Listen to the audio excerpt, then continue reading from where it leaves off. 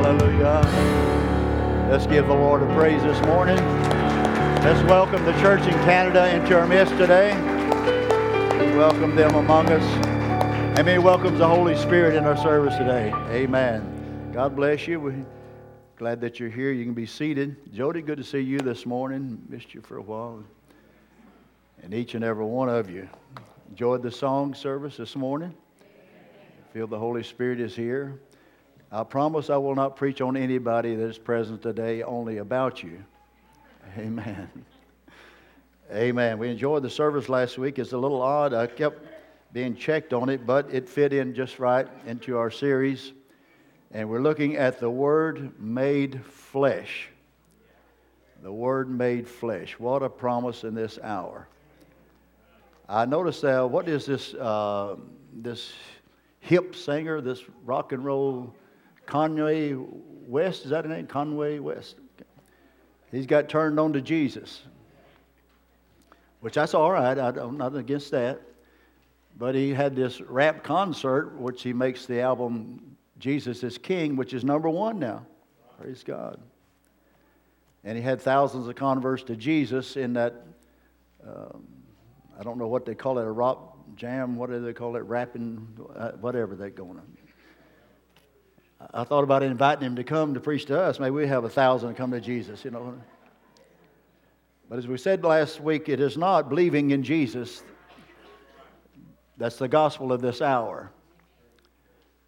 In modern churches, we preach many times and over, due to the modern times, politics and what.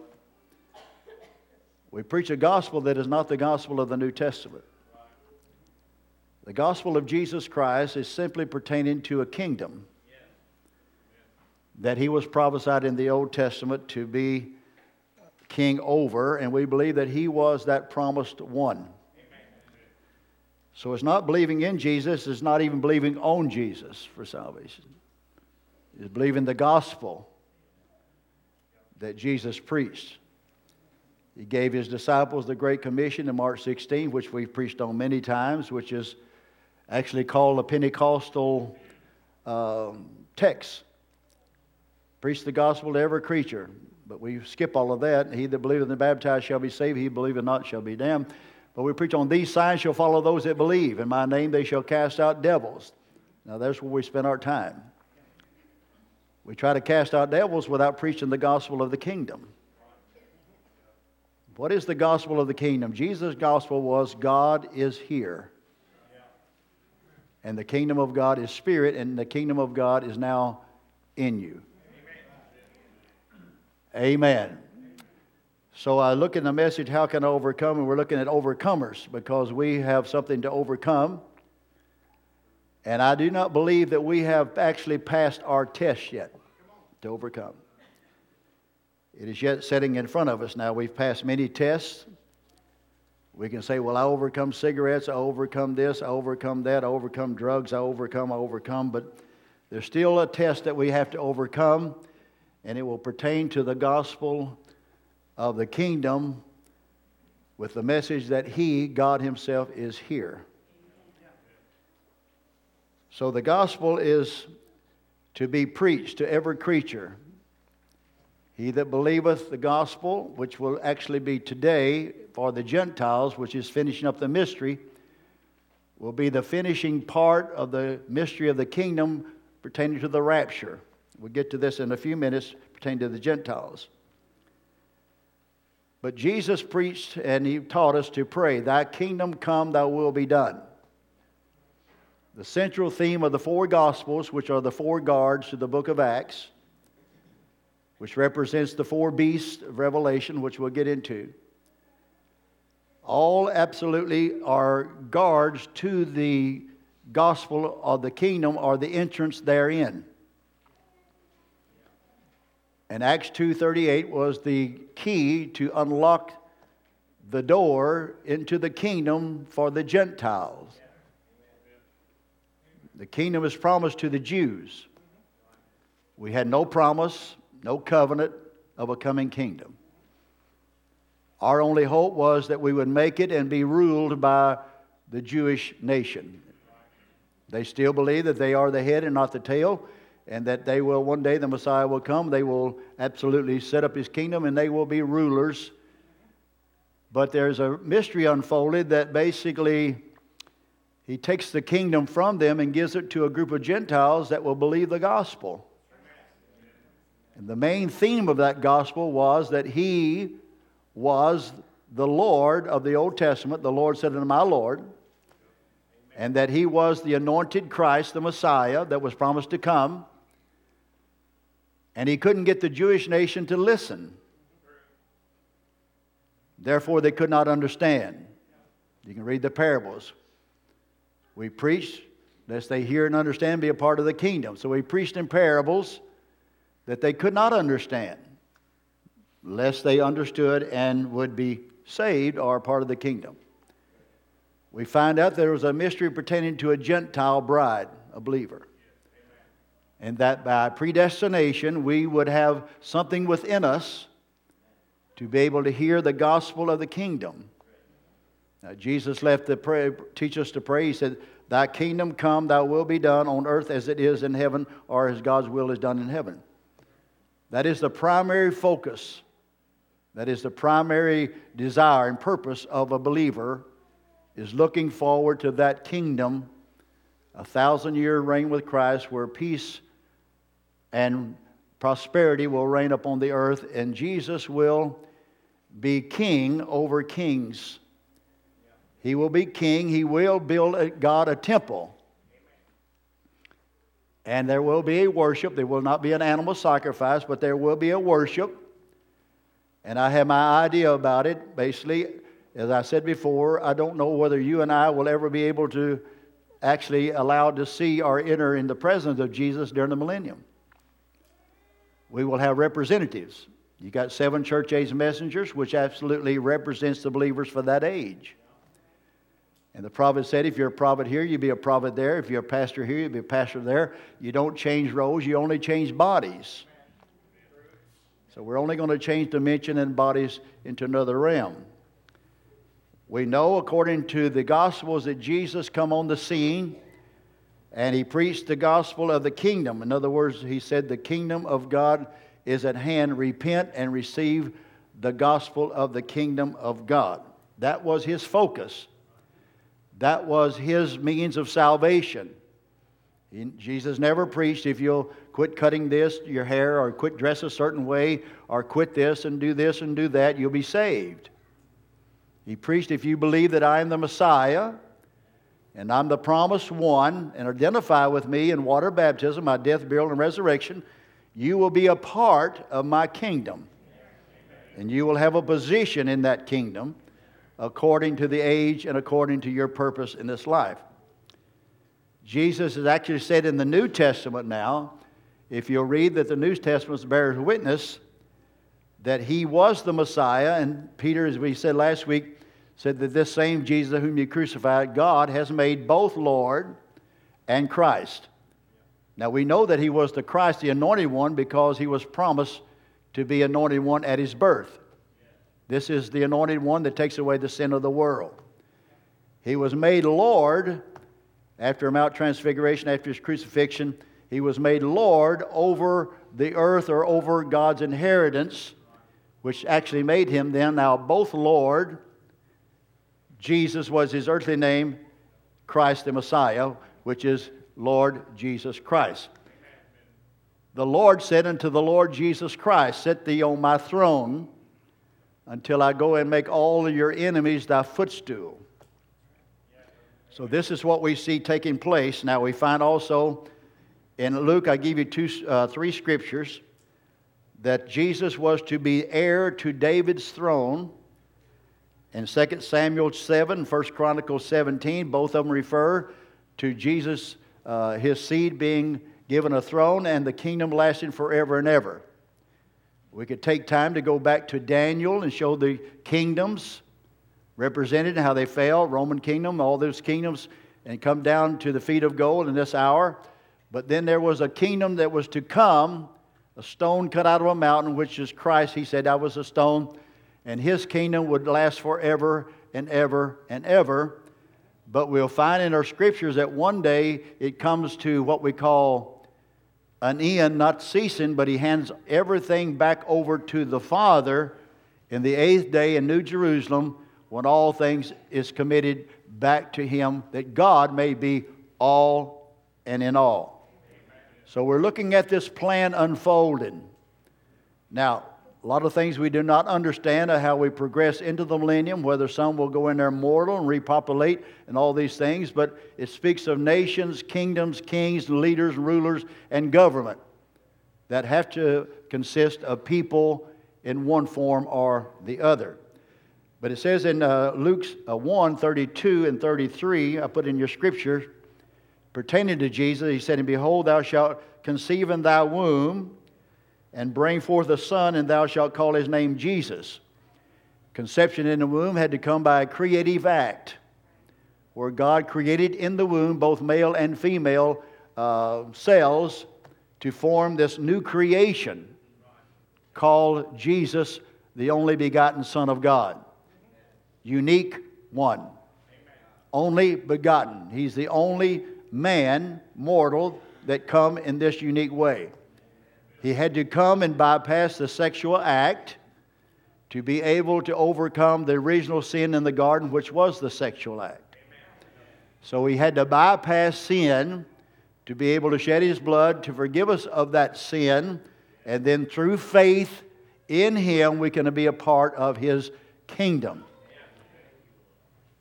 Then we find out that the world is divided into two seeds. If you go down to the parables of Jesus, in actually Matthew chapter 13, where He divides the kingdom into tares and whatever more, He plainly tells you that the seed that He sows is the children of God, or the seed of God, and the tares are the seed of the serpent, or seed of Satan, the wicked one.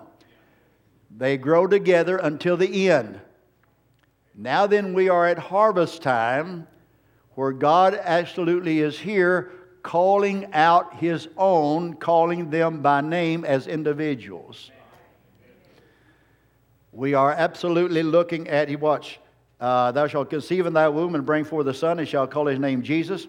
He shall be great, and his name and shall be called the Son of the Highest, and the Lord God shall give unto him the throne of his father David, which is Psalms 110:1. I keep referring back to that because without that scripture you will not understand what is going on today. We look at the message of the day and you say, well, you're not preaching about Brother Branham, you're not preaching about this, you're not preaching about that. We're preaching on our part of the kingdom plan. The seventh angel and we in Laodicea only makes up a part of the gospel of the kingdom. Let me understand that. We're only making up a part of the sevenfold revelation of Jesus Christ. It was divided into 7 ages. Therefore, you had 7 parts. Each part had a message with a promise, and we'll get to it in a few minutes. We are the 7th, but in the 7th, you get the accumulation of all 7 promises to come down to the end time group, where the great promise of you and I is if we overcome. And that's what we're going to talk about. If we overcome our test of Laodicea, we will be granted to sit on the throne with Him, either on His right or left, which is preserved and predestinated to the end time believers of which we are a part of. We look at that, no other time and no other group could come there except us. Verse 33, and he shall reign over the house of Jacob forever, and of his kingdom there shall be no end. So the central theme of the Gospels, the gospel of Jesus Christ, the gospel of the disciples, the gospel of Paul, the gospel of William Branham, pertains to the kingdom of God. The end time gospel of the kingdom is the King is here now. You say, well, that's what Jesus preached. Exactly, because Alpha and Omega is one and the same. He come as the eagle, He will end up as the eagle. God come in the God prophet, the eagle. He will end up in the eagle age, eagle spirit, through a prophet, bringing His children as little eagles to an end called the rapture. So we're absolutely under the four beasts, and that beast today is the eagle time, or we're under the fourth seal. The seven church ages were divided by four beasts. I think we went through them. One was the lion. The second was the calf, or the sacrificial age. Then you went to the face of the man, Luther, Wesley, Reformers, all the way down to Pentecost. Then you had the restoration of the gifts. And then we find out that we shift from the man age to the Holy Spirit that ushers in the eagle manifestation of the Holy Spirit Himself. So we are now under the fourth beast called the eagle time. And now we're under the fourth seal where the pale horse rider goes forth to bring death to a part of the earth. In other words, we're under the highest order of eagles, with the darkest hour of destruction, deception, and wickedness that has struck the earth. So we got the greatest test with the greatest reward. And not to be a downer this morning, but very few people will overcome the test of this hour. There is a squeeze to come. Right before the opening of the sixth seal, the squeeze will come down to where if you are not convinced and know by revelation that you are a part of the rapture and that you have overcome by the word of this hour and you've been set apart as a predestinated seed, you will think that you missed the rapture because the squeeze is going to squeeze us down to where you have nothing else outside of your faith holding you. We had not seen times as coming upon this end-time bride, but remember, through the greatest test comes the greatest reward. So the Messiah was the promised seed of Abraham, to one to whom the covenant and the promises was made. That's in Galatians 3:16. And as the recipient of the kingdom of God, we're going through the background now to refresh your mind that the modern gospel of believing in Jesus with mixture of politics, stories, and allegories does not have any saving grace or power in it. The only saving grace where blood will absolutely bring conviction and deliverance to you is in the gospel of the eagle time, recognizing your day and its message, seeing that word not fulfilled or manifested in flesh, and you look in the mirror and say, that's me. In other words, every word must be manifested in human beings. You and I are acting out the Word of God, this great drama. We are at the seventh age. We're at the final act. The curtain is closing. The curtain is dropping on the drama, and we're fixing to take a bow because it is over. The drama is over. We're fixing to move into the sixth seal now, which is the Great Tribulation, or the wrath of the Lamb, or the wrath of God. They're both called either way, but they extend in two periods. The wrath of the Lamb, or the second coming of Jesus, where Jesus comes back with His bride, which we believe it will be you and I, that have been translated out with the resurrected saints by God Himself, bringing everything under Him and presenting us to Jesus, the King, the bridegroom at the marriage supper of the Lamb. So we believe that God Himself, the Holy Spirit, which is the Word, is here among us to help us overcome the test if we will listen. There's the key right there.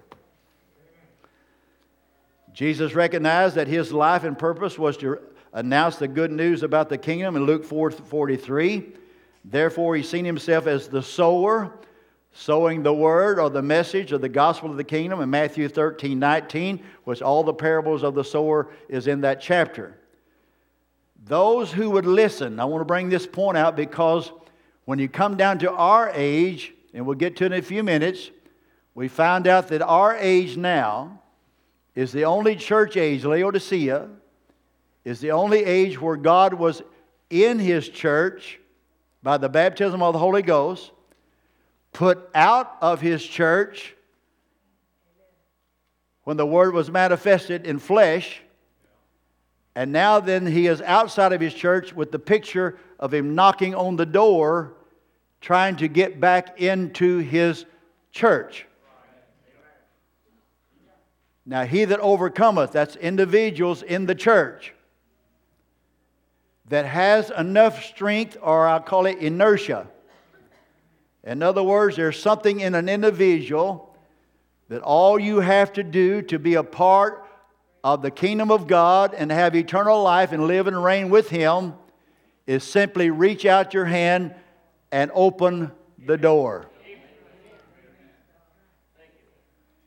What is in the minds or upon the multitudes of the church world, multitudes of the nations, especially America called the Christian church, called the church, what spirit is upon us now that we don't even have enough fortitude to open a door to the supernatural Word of God for it to help us overcome and give us an escape to the judgments that is upon the land. The reason why they do not overcome is that they would not listen. Go back and look at it again. Jesus come preaching, they would not listen. Paul come and preach the gospel and explain to them who Jesus was. The people would not listen. The days of Luther, he come to call out a people out of the church to proclamation. The people would not listen. Wesley come preaching sanctification for the new birth of the church, to clean up the church to be put in use again. The people would not listen. He come in the day of Pentecost to fill the vessel that he cleaned up, to use the church. And now then the people, when he come to give them the doctrine to correct and give them the power to overcome with, would not listen to the Holy Spirit to overcome. He that hath an ear, let him listen. He must listen to be able to understand. There will not be anything hard to grasp except you must give preeminence in the mind. The first part of repentance is the change of the mind. Why cannot people change their mind? Because by nature, being a seed, you have a nature. That nature is called your soul. If that soul comes from God, it has a nature on it that has the ability to listen. It has a desire to open up its mind and heart to listen to the Word of God, knowing by the Word of God that the Holy Spirit will never deceive anyone. The true elected children of God, according to the Bible, predestinated before the foundation of the world, it is impossible to deceive the very elected. And the Spirit in this age will be so close that it would deceive the elected if it was possible, but it's impossible to deceive the very elect. So the Holy Spirit in the form of the church will be so close to the true gospel that people will flock to the churches, the absolute symbolic image of the invisible one. They'll move there worshiping the image or the appearance. Just like the Message people worship the man, they come to the appearance and don't hear the voice. They come to the tombstones where the Holy Spirit was. Baptist, Methodist, Pentecostal, whatever the tombstone is, that's where the Holy Ghost was through the ages, but He left. There's no life there. Now He says, come out of the systems, come out of denominationalism, come out into the presence of God the Word. Be ye separate. He that hath an ear, I speak to my people. Come out of her, my people, and be a part of my kingdom and receive my reward, and I am here to grant it to you. Amen. So that's what we're looking at. So those who would listen and understand His message, they became candidates to be a office or a royal office we call a part. They will have an office, they will have a role in the coming kingdom. And the issue of salvation, the church is preaching, are you saved? Receive Jesus Christ and be saved. I watch TV, they preach a sermon, take up an offering, sell 5 books. Now if you believe Jesus Christ, you got eternal life, go to some church. If that was that simple, the devil would believe and not perish. It is not that simple. Like I said, you can believe on Jesus and go straight to hell. You can be in church all the days of your life and not make it. You can have the baptism of the Holy Ghost and not make it. You've got to overcome a test, and that test is the Word of God and a revelation of that hour. So the issue of salvation and our destiny actually hinges on our purpose or our response to the gospel of the kingdom as Jesus preached it. Now, how did Jesus preach it? God came and incarnated Himself in the man. We went through that Sunday in the water. This is my beloved Son in whom I please to dwell. Jesus immediately come forth and said, the kingdom of God is in your midst. The kingdom of God was the Holy Spirit in that tabernacle, Jesus, making Jesus now the kingdom or the domain of which God is king over or has preeminence over.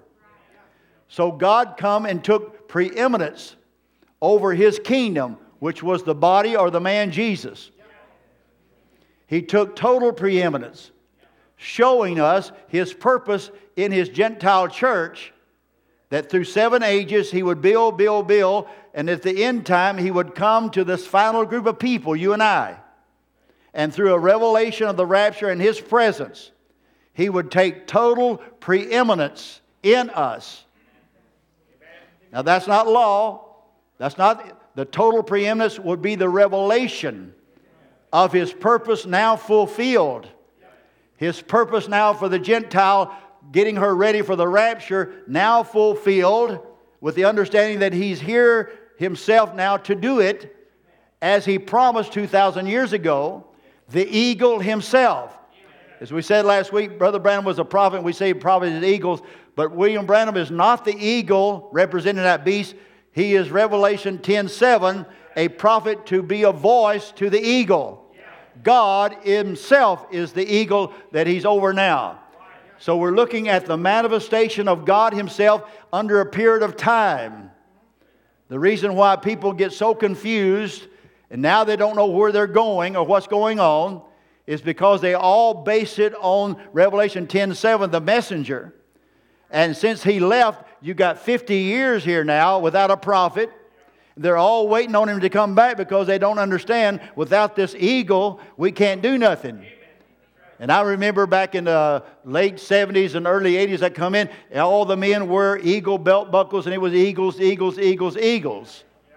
Now you don't see too many belt buckles, and you don't see too many eagles. Why? Because their theory run out. Well, Brother Branham's going to come back this year. Then he's going to come back this year. He's going to come back. No, the eagle is God Himself. Well, Brother Branham said, I'll ride this trail again. He spoke in the first person. The Holy Spirit will ride this trail again. Not only is He riding the trail again, bringing you a revelation, but He'll ride this trail again in the 2 prophets, Moses and Elijah. He will preach to them exactly the same thing that this prophet preached to us by the manifestation of the Holy Ghost. The 2 prophets will end up the eagle hour and usher in basically the millennial reign or the kingdom of God. That's how close we are. We're right on the verge of the opening of the 6th seal, which is absolutely the tribulation period of time that you and I do not want to be a part of. So no matter how much we want to be a part of the world, how much we enjoy doing the things of the world, and how much the anointing of Satan impersonating the church has us anointed, Satan is the god of this evil age.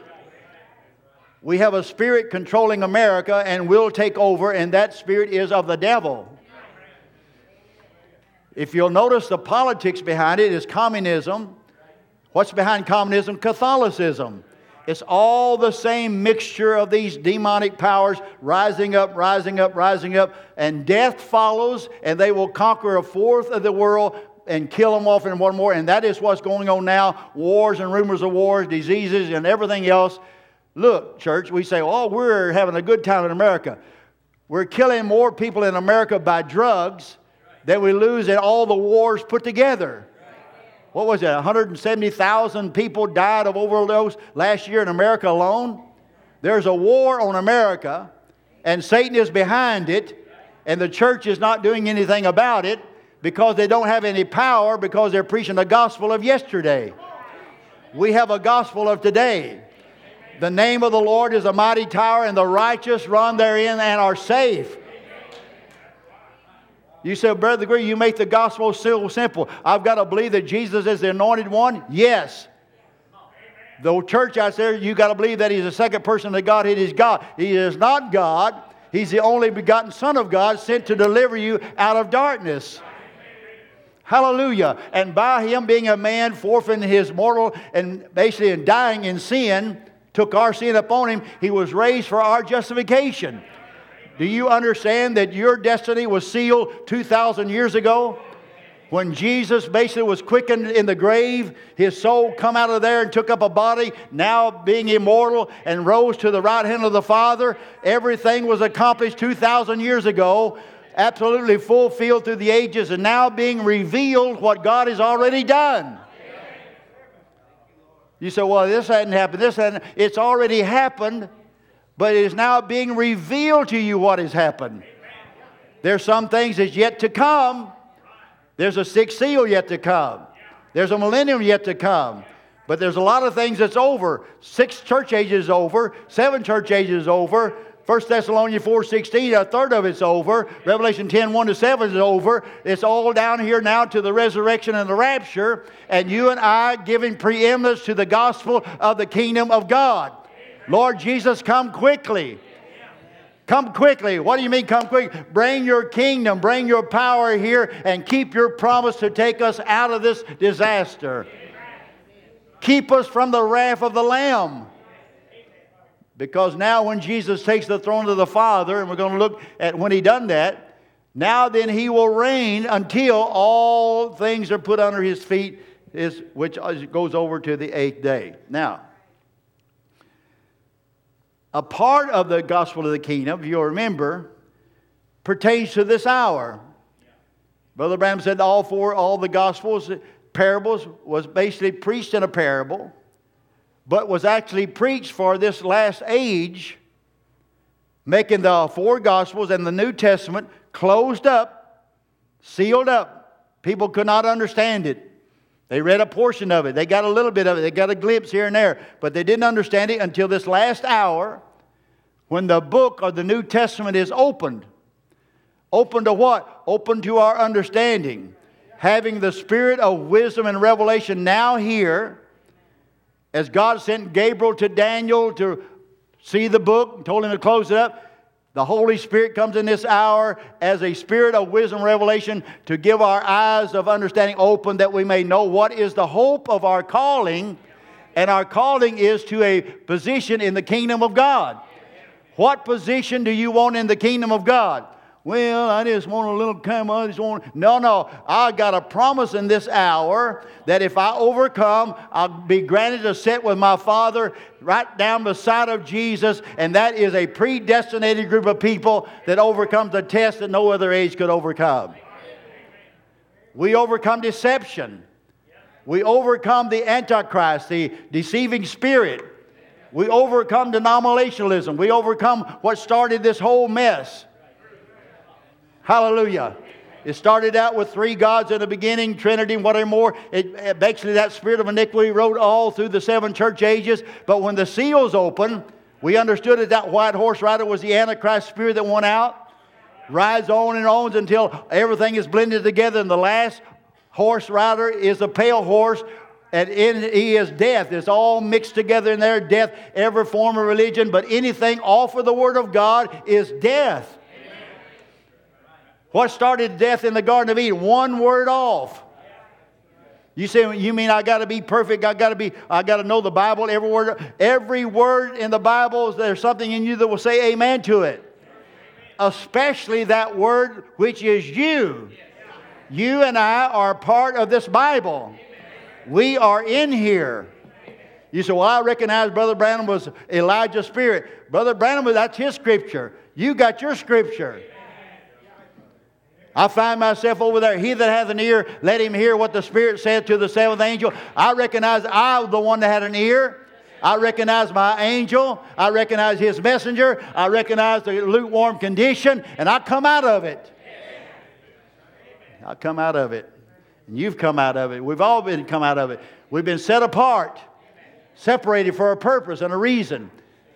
To prepare us, to teach us, train us in the Word of God for the test.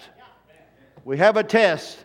We don't like to talk about suffering and what and more, but we have a measure of suffering to come, and it will be a great measure with a great reward to follow. Now watch. So we're that group in Ephesians 1 that was promised the eye salve, or the spirit of wisdom revelation, to open our eyes that we can understand. We're that group that applied the eye salve in this hour that we could see. In other words, we had to apply the eye salve to even find the doorknob to open up to the Word of God that was outside the church trying to get back in. As long as you stay in the church, hear their dogma. Most of it is wonderful. You say they're good people. I don't deny that. They're outstanding people.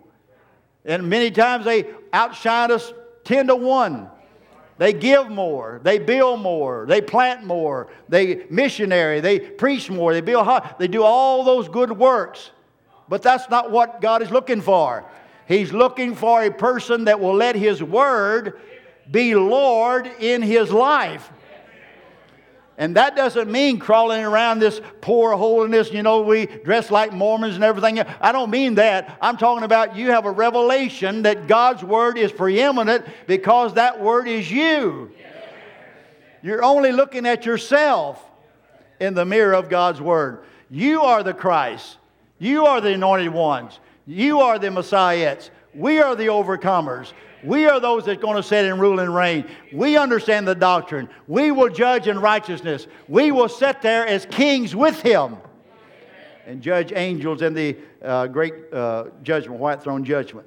So when Jesus preached in Matthew 24, 1-3, let's go back and read that. I didn't put it down in most, as some of you may not remember it by memory, but here is one of those controversial little statements again.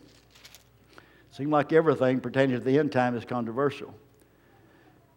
Jesus in Matthew 24, we've been through it time and time again. And He said He went out and He parted the temple, and His disciples came to Him for to show Him the building of the temple. And Jesus said unto them, See ye not all these things? Verily I say unto you, there shall not be left here one stone upon another that shall not be thrown down. That was accomplished in AD 70. That scripture is fulfilled. It's past tense. AD 70, they tore the temple down. Watch. And as He sat upon the Mount of Olives, the disciples came unto Him privately, saying, Tell us, when shall these things be? In other words, where there won't be one stone left on another. And what shall be the sign of Thy coming? And here you go again. That word coming is parousia, which means your literal presence. What is the sign that you will be literally here? And if He's going to be literally here, He must be here as a king. When are you going to be here as king to rule and reign? What is the sign of your parousia, your presence? You see why the presence is so resisted. We're preaching that the presence of God is here, fulfilling the scripture. The Lord said unto my Lord, You sit down upon my throne. And we're going to look how long He reigns. Jesus is set on the Father's throne right now in a glorified form. His Father is down here fulfilling the promise that you sit here until I put all enemies under your feet. I'm going to go down and slay nations. I'm going to keep my promise, and I'm going to give you a kingdom that will last forever and ever to fulfill my promise that you are the seed of David. And your throne will reign here on earth as our Joseph. And you'll reign for 1,000 years. And I'll put everything under your feet. Amen. I want to be a part of it. Because that's the New Testament gospel. You say, well, what about Jesus? We believe He is the Messiah. He is Lord, and He's got a kingdom. We're at the age when that kingdom is now in view. We can see it. We can see it here.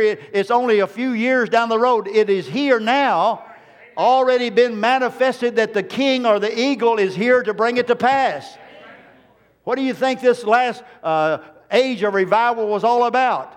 When God stood at the church door in the form of a little Kentucky hillbilly calling for him to come out. And he said, if I'm not a prophet, is this not thus saith the Lord? Then I'm a false prophet. Raise the dead, cast out devils, blinded eyes open. And the church world said, no, we don't want to hear that. That's against our doctrine.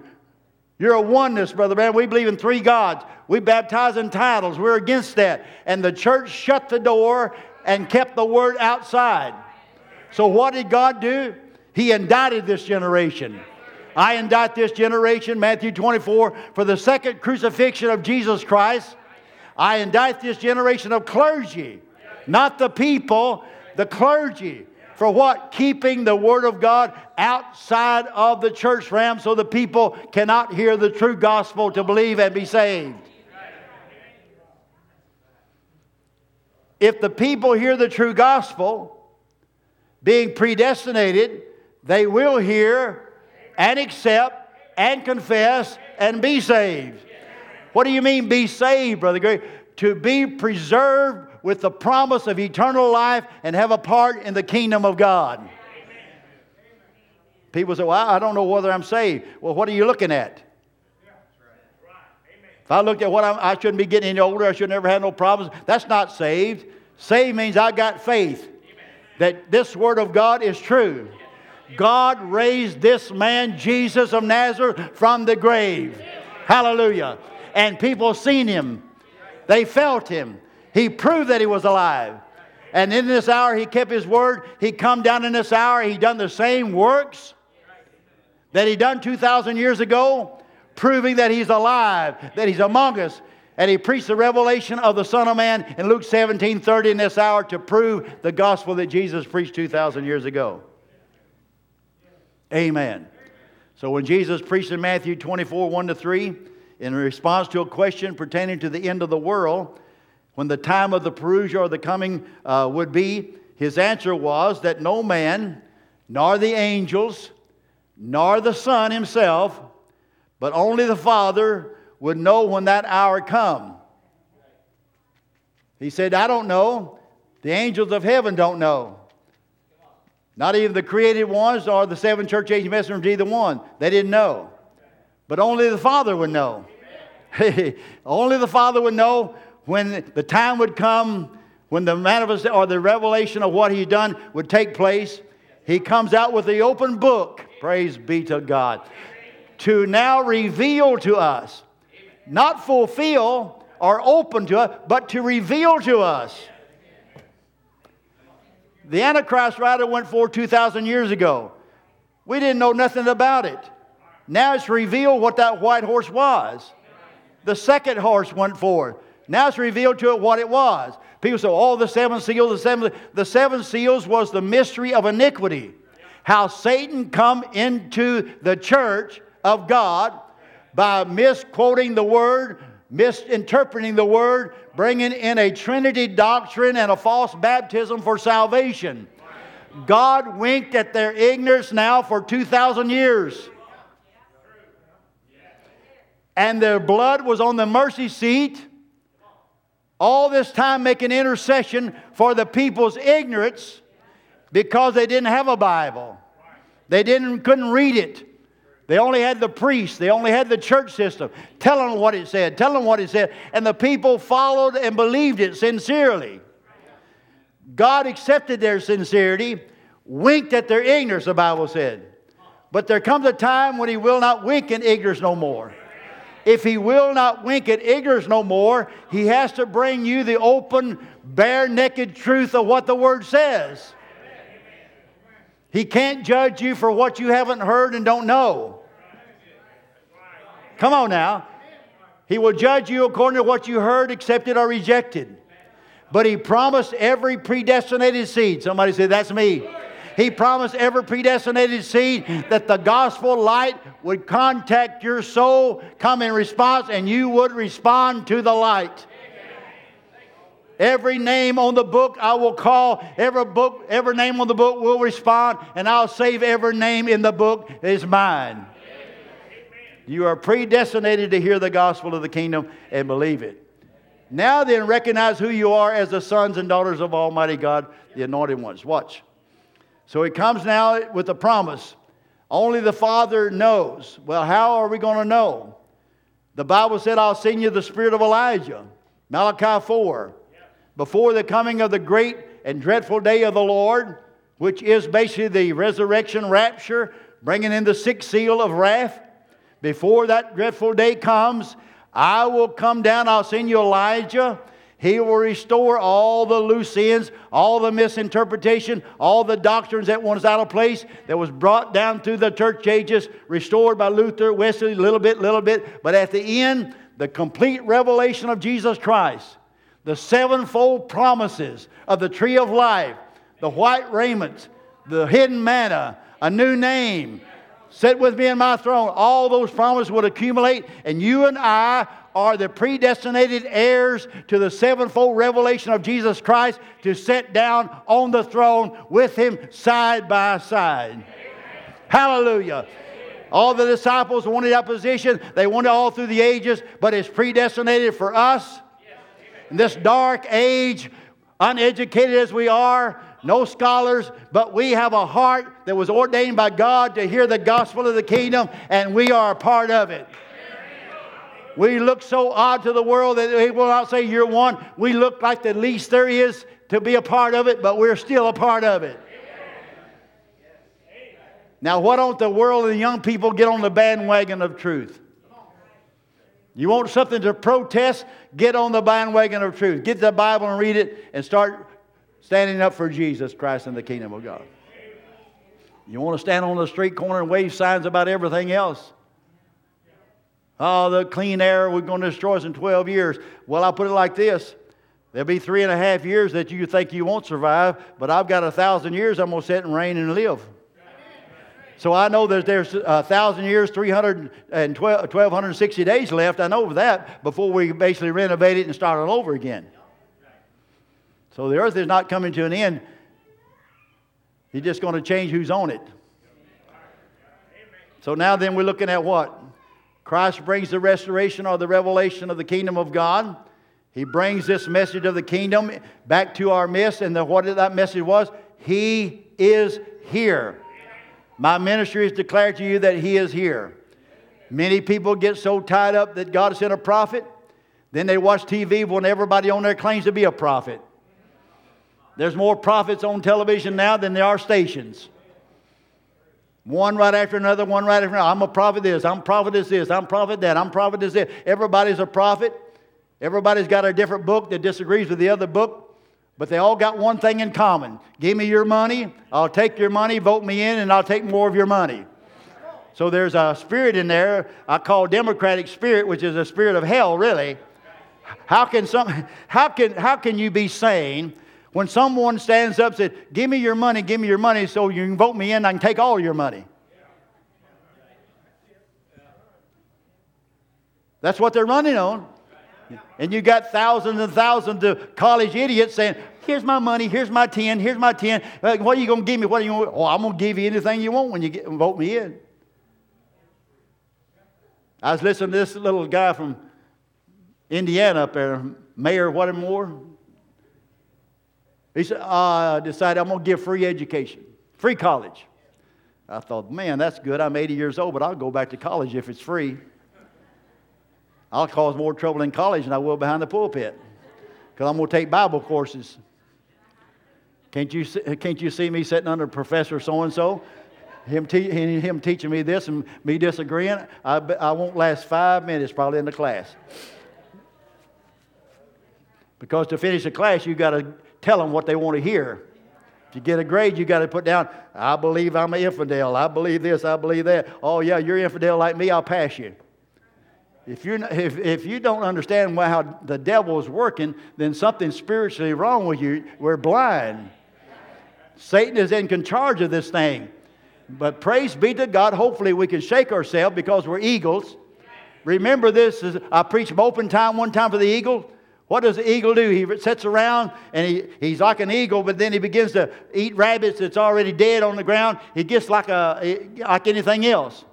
But then he gets where he gets his eyes gets calloused, his head gets all calloused over. Remember that? And what he goes up and he gets on a rock. And he begins to hit his head on the rock. Boom, boom, boom. It begins to bang his head on the rock. Bang his head on the rock. Oh, that eagle's got more sense than anybody I know. He begins to bang his head on the rock until all them scabs and all that callus begins to be tore off. And all of a sudden he's got a blood everywhere. Praise be to God. But now then he's got the scales off his eyes and he's been renewed and he mounts up on the wings of the wiggle. Wiggle, I said eagle. Praise God. And when you get 79, wiggle means eagle. Come on, stay with me now. Get the moral of the story. Don't henpeck me or pick me. Get the story. We want you to get the point. Start beating your head against the rock of the Word of God. Get the scales off our eyes that we can fly out of here in the rapture. We need to get hot instead of lukewarm, thinking that we're going to float by. So he promised now that he would send us a message. Why us? Because the mystery of the Gentile bride. You say, well, I don't get that in the Bible. Read your Bible. The whole mystery of Paul. I'm going to give you a mystery. I'm going to show you a mystery. What is the mystery? The mystery of the Gentile church, the bride. See? The Jew had the promise of the kingdom. We didn't have nothing. We was heathens, pagans. We didn't have no covenant. We didn't have no promise. We didn't have nothing coming. But all of a sudden, Paul comes out and said, you know what? God blinded the Jews. Now he's going to take the kingdom and give it to you. Well, what do we got to do, Paul, to inherit this promise of the kingdom? You've got to believe and be baptized in the name of the Lord Jesus Christ for the remission of your sins, and you shall receive the gift of the Holy Ghost, which is what? The gift of eternal life in the kingdom of God. Because the gift of the Holy Ghost is to reign with Him for 1,000 years in His kingdom. The Holy Ghost is the kingdom of God. So if you're going to receive the gift of the Holy Ghost, you're going to receive a part in the kingdom of God. If you're going to live for 1,000 years, something has to happen to your body or you die of old age. So God is going to do something in your body. Like He did Abraham and Sarah. He didn't just change them back to a young man and woman. If He had, they still wouldn't be able to have a child. He absolutely done something in their body. When He changed them to a young man and a young woman, He done something in their body that they could reproduce again. He's doing something in our bodies now. Hallelujah. He's putting a revelation in our bodies now. So when we go back to our youth, we'll already have that ingredient of eternal life to live and reign with Him for 1,000 years. And that won't be the end of it. We'll just keep on going. So the mystery of God pertaining to the Gentiles and their part in His kingdom, of which the Jews did not believe they would be a part. If we had time, you could go back to Acts where Peter preached the gospel to the Gentiles and the rest of the disciples didn't believe it. And he said, well, I preached water baptism. They accepted it, and God gave them the Holy Ghost like He did us. So I told them not to eat anything with blood in it, so and so. And Paul took over, and so Paul, you take them going this way, and we'll go this way. And so they did. In AD 70, God scattered Israel, and they're right back in their homeland now, waiting for their reward. So what we're seeing is now, to end up this mystery, Revelation 10, 1-7, we hear us quoted all the time, that in the days of the voice of the seventh angel, that must mean you're in the seventh church age, of which is Laodicea. This age had a messenger, or a messenger sent from God. He had a message.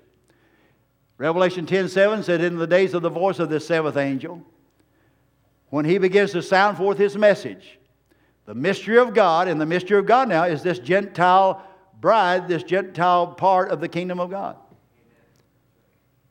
The mystery should be finished.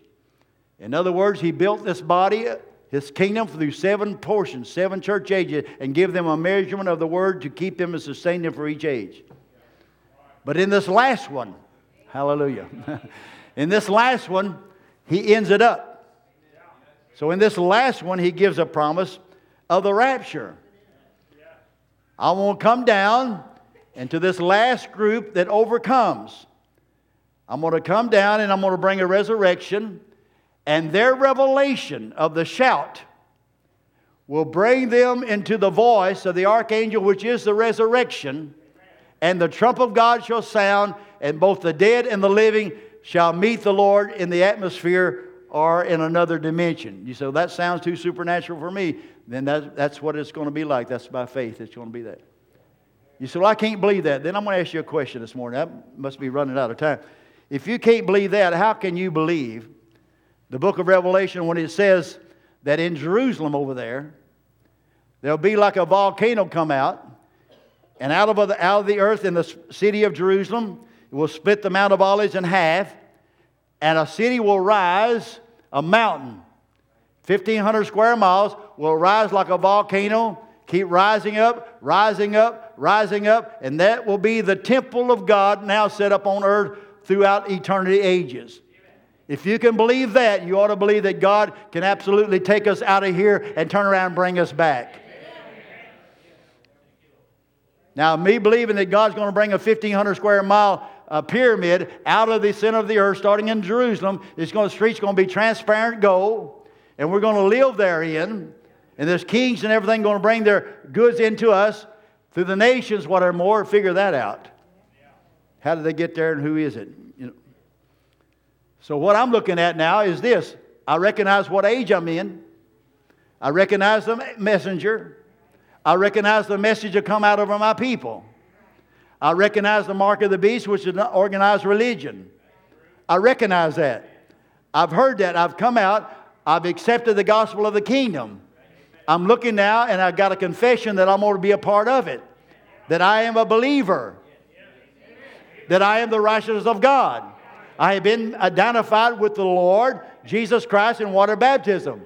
I am a part of His kingdom. By faith, I will be there.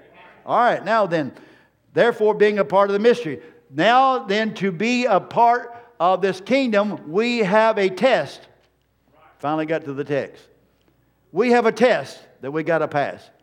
Like every group passed a test, we have a test, but we have the greatest reward, and that reward is found in Revelation chapter 3, verse 21. It brings us right back to our thought once again to the throne. And what does it say? To him that overcometh. Now, to him, speaking to the individual, not the church group, each individual. You won't overcome with your family. You won't overcome just being a part of a group.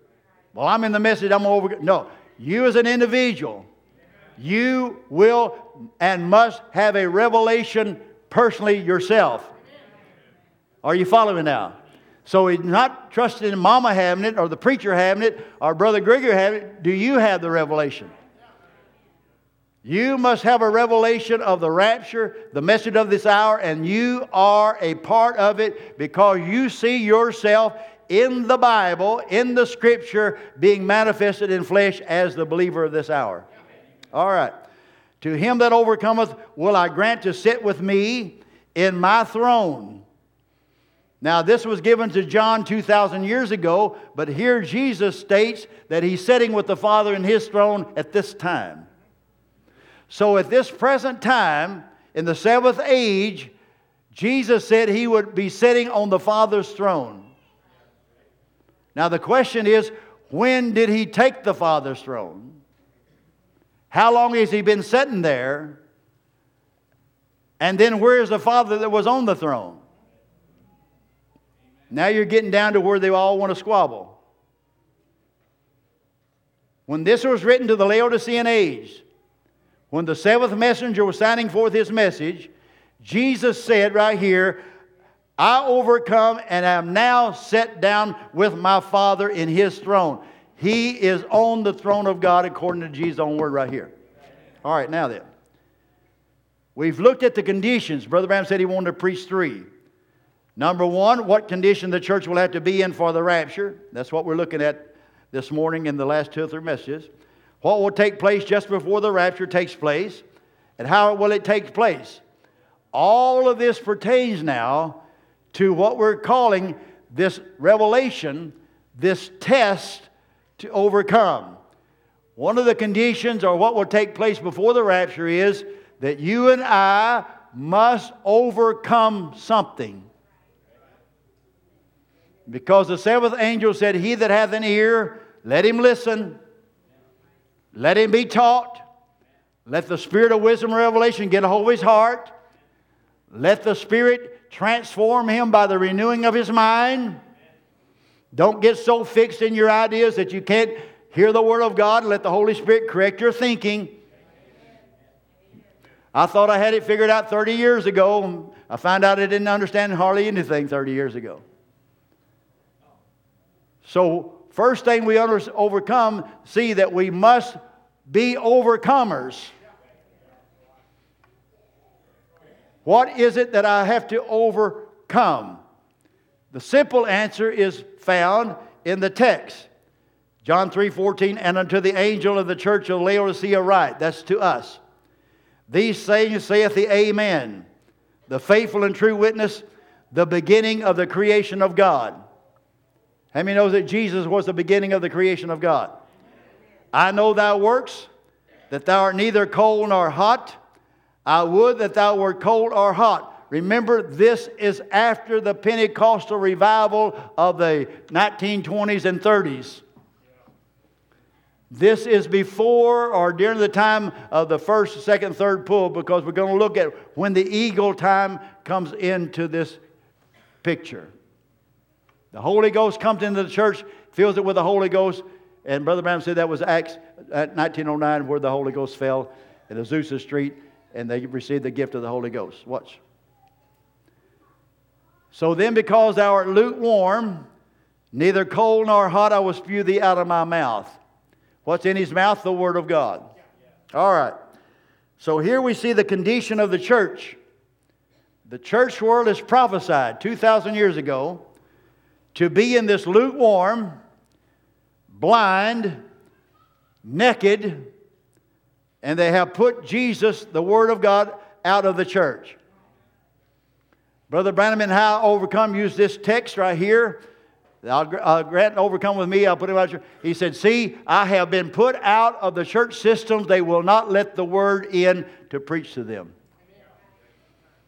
So now they have put the messenger, Revelation 10:7, out of the church. They will not receive the gift of divine healing, neither will they see the correction of the Word to receive the Holy Ghost Himself, which is the correction of the Godhead in water baptism.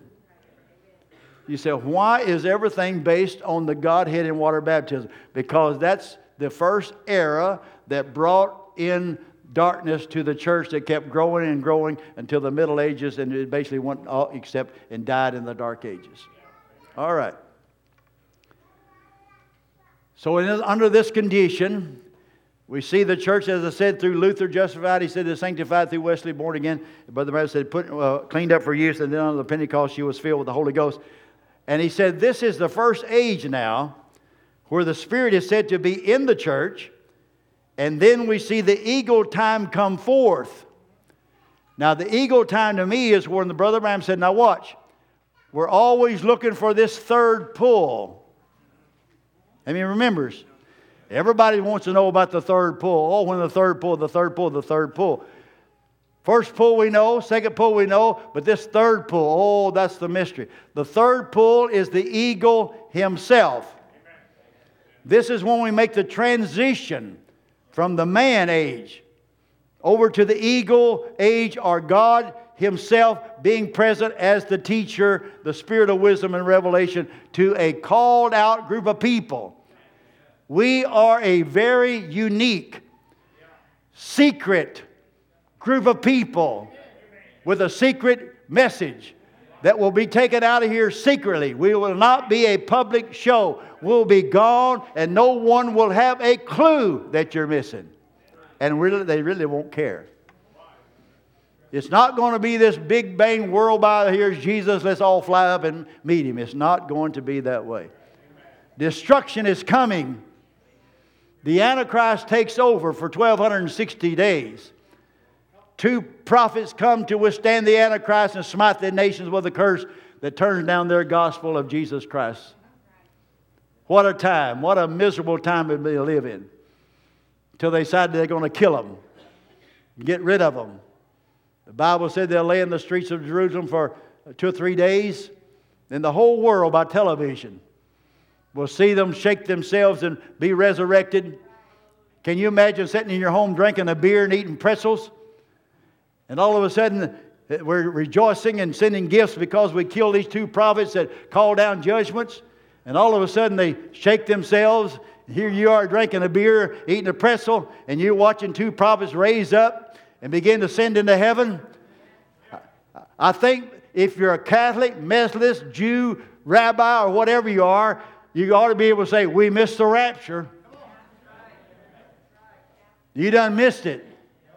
Now remember, the church world has preached that they'll go 3.5 years of tribulation before the rapture takes place. They don't have a clue. They've already missed the rapture. Tribulation is 1,260 days. It's over. Jesus comes in Revelation 19 with His armies, which is you and I. Now then, we got fire in our eyes. Psalms 110:1 said we come to smite the heads of the nation, the kings, all the rabbis, all the whatever more, dictators and whatever more, Venezuela, China, all of it. We're going to smite the whole nations with the Word of God, and we'll take everything under our control. Judgment's coming.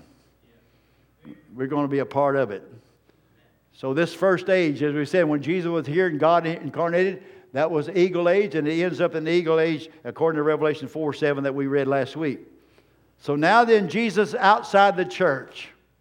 Karen, you want to come? We'll close. I think it's time.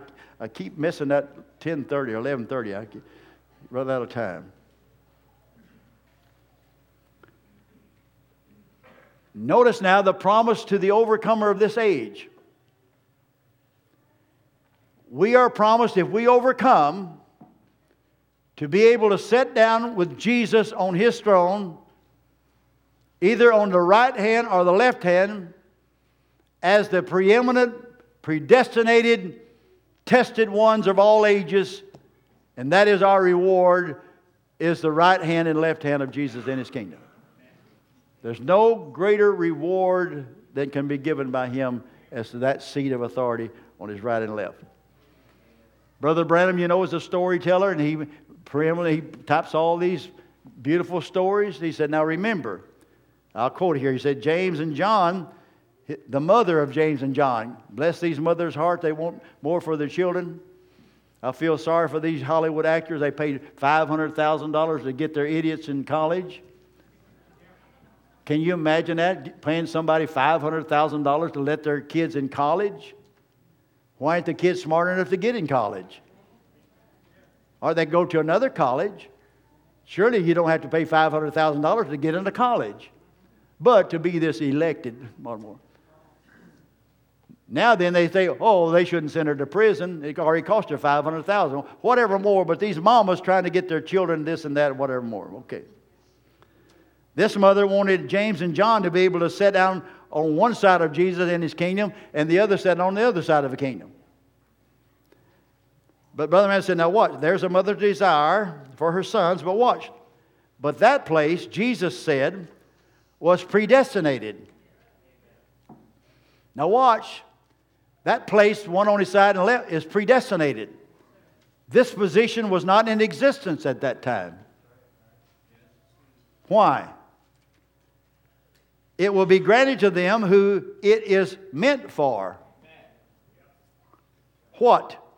To one that sat at his right hand, and the other closest to him was yet an overcomer. In other words, that person had not yet come into existence and been tested yet. That's you and I, friends. Look what has been promised us in this hour.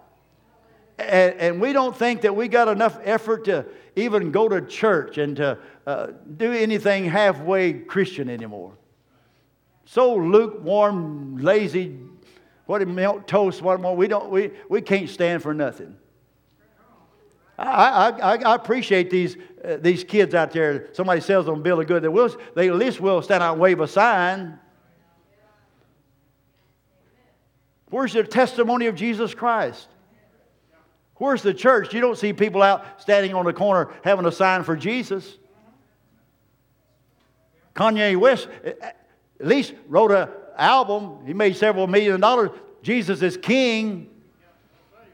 At least he got that far. How many of you know believes that Jesus is king? How many has made him king of your life? How many is setting your minds in order to think right according to the kingdom? Is our system going to be so shocked if we happen to make the kingdom and have a king to tell us what to do? To rule and reign over us with a theocracy? Rule in righteousness? What a drag that's going to be. I won't have my beer. I won't have my TV. I won't have my car. I can't go where I want to and do what I want to. What kind of system is that? Where is my rights? What is what I want to do? Where is that in the picture? It's gone out of the picture. It's over here on the other side burning and screaming. That's where your rights are. God cast them into the lake of fire on this side of the tribulation. Your rights don't mean nothing. He gave you the right to believe, to give you the position of all positions, that's to live and reign on earth in peace under the King of righteousness.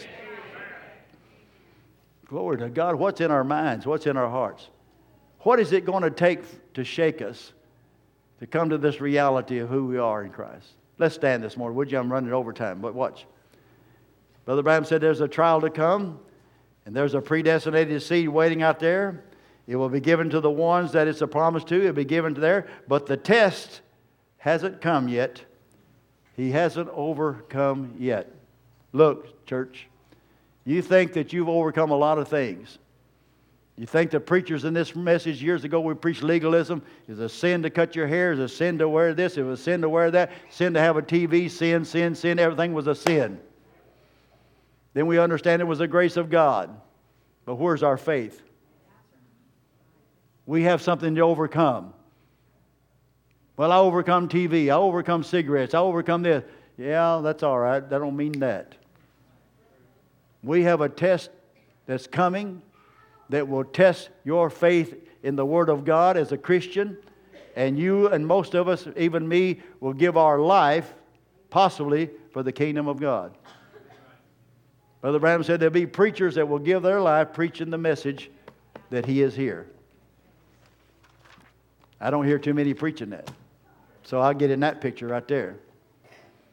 We will give our life for this gospel. You say, oh, I thought it was going to be changed. Live or die, we'll come out the same. But are you willing to take a stand for the Word of God? Which Jesus is the Word, you know that now. Take a stand for the Word of God. Believe it. Put it in your mouth. Confess it. Take the reproach from your neighbor, the one you work with, the one you even go to church with. Take the reproach. Who cares whether you're called a holy roller or what you're called? As long as you're sincere in your heart, that you're trusting in God with all your heart, you're doing the best that you can. That don't mean to be this milk toast, give me whatever more. That means you got a backbone that'll stand up in this hour of total darkness and let your light shine. I believe that Jesus Christ is here. I believe God Himself is here. I believe He sent a message. I believe that prophet is coming, that prophet is gone. But the eagle himself is here. And it is eagle time. It's moping time. It's time to beat our head against the rock that we can see. That we can fly above the clouds and above the storms and above all this tribulation that's coming. We'll fly up into a zone that only eagles can reach there. We're not chickens. We've been among chickens so long we think we are chickens a lot of times. Brother Branham told the little story, you're not a chicken. Got around chicken, we begin to peck around like chicken. We go to church like a chicken. Amen. We act like Baptists. We pray like Baptists. We go to church like Baptists. We dress like Baptists. We're not Baptists. Come on. We're born again, Pentecost filled, Holy Ghost filled believers. We dress like believers. We think like believers. We act like believers. And we testify like believers. We're not ashamed of the gospel of the kingdom of God. Because we're a part of it. I am the anointed one. I am the Messiah. And you are too. So I'm not going to hide my light under a bushel. Are you? Let's sing it. This little light of mine, I'm going to let it shine. Praise be to God. Well, this little light of mine, well, I'm going to let it shine. This little light of mine, oh, I'm going to let it shine. Oh, this little light of mine,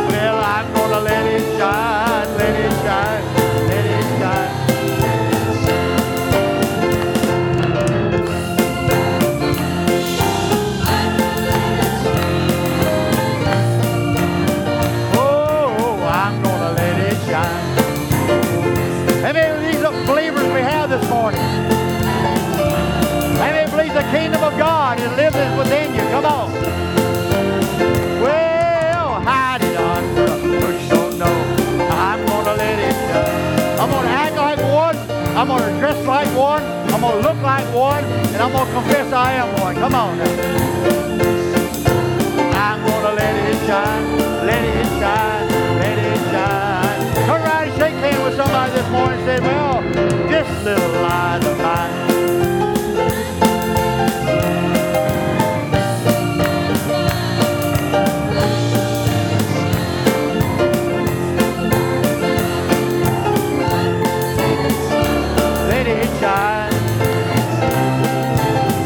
Oh, let's call him up now.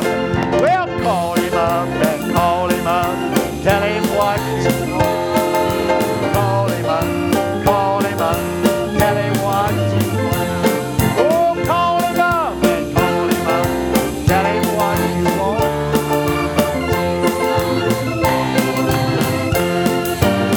Well, call him up, call him up. Tell him what you want. How many feel good this morning? Come on. Oh, you ought to feel like shouting. You ought to feel like a son of God this morning. Come on. Woo! Somebody ought to shout, glory to God. Well, hide it under a bushel. I'm going to let it shine. I'm going to let it shine. Hide it under a bushel. No.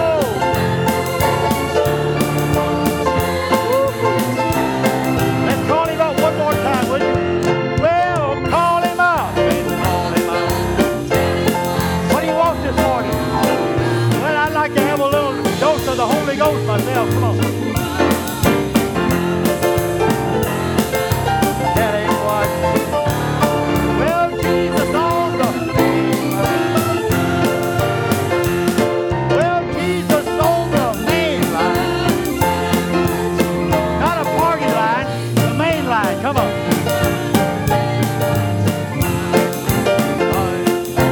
Main line. Tell him what you want. Oh, Jesus on the main line. One more time, that one. Well, this little line of mine, I'm gonna let it. Let's give God praise this morning, would you? Come on, give him glory. Give him praise. Hallelujah. He dwells in the praises of his people. Well, Jesus on the main line. Well, Jesus, I'd like to have a little anointing this morning. Come on down and bless us today.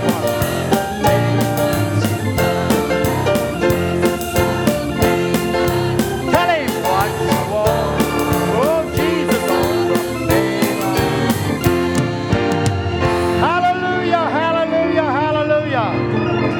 Well, glory. Woo-wee. Thank you for coming this morning. Thank you for being a part of the kingdom of God. Refresh always in your mind. It's about the kingdom of God. We are a seed of Abraham. And in us is that part, that life. Abraham looked for a city whose builder and maker was God. We see it in the New Jerusalem coming down out of heaven, which I put a quote in there this morning about future home.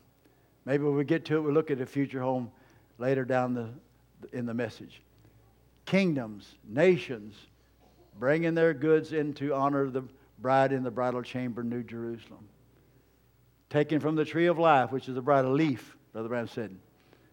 Taking it back out is a symbol of peace to the kings that they used to fight.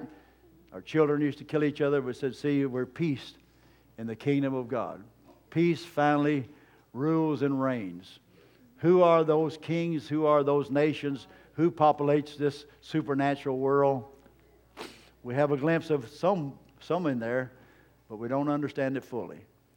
But there will be a system here on earth, even in the millennium, where you will have a people, you will have a temple rebuilt in Jerusalem, because Chronicles and Samuel said that he would build God a house. that Jesus would.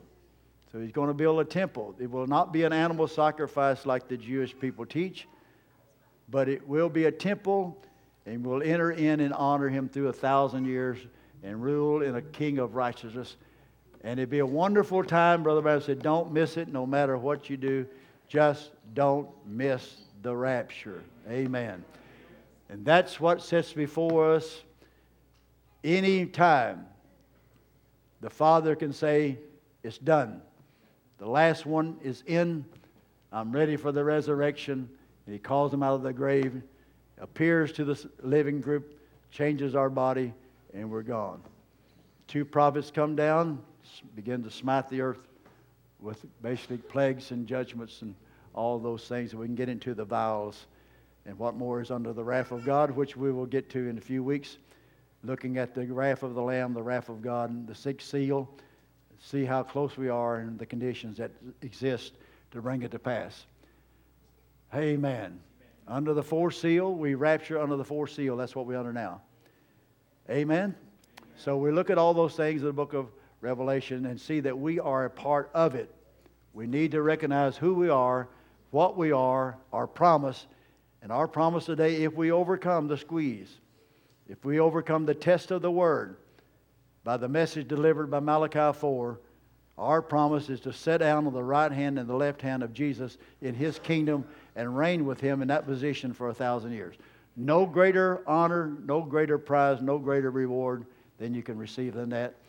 And even then we will be absolutely, Jesus said, I'll testify before the Father of what we've done in our position, that we can rule and reign in the city with Him for another throughout eternity, really. But we'll have a place of honor all the way out into eternity. So there's nothing that you can do, no prize, nothing that your mind should be on outside of missing this great promise and reward of the kingdom of God. God bless you. See you next Sunday morning if the Lord permits.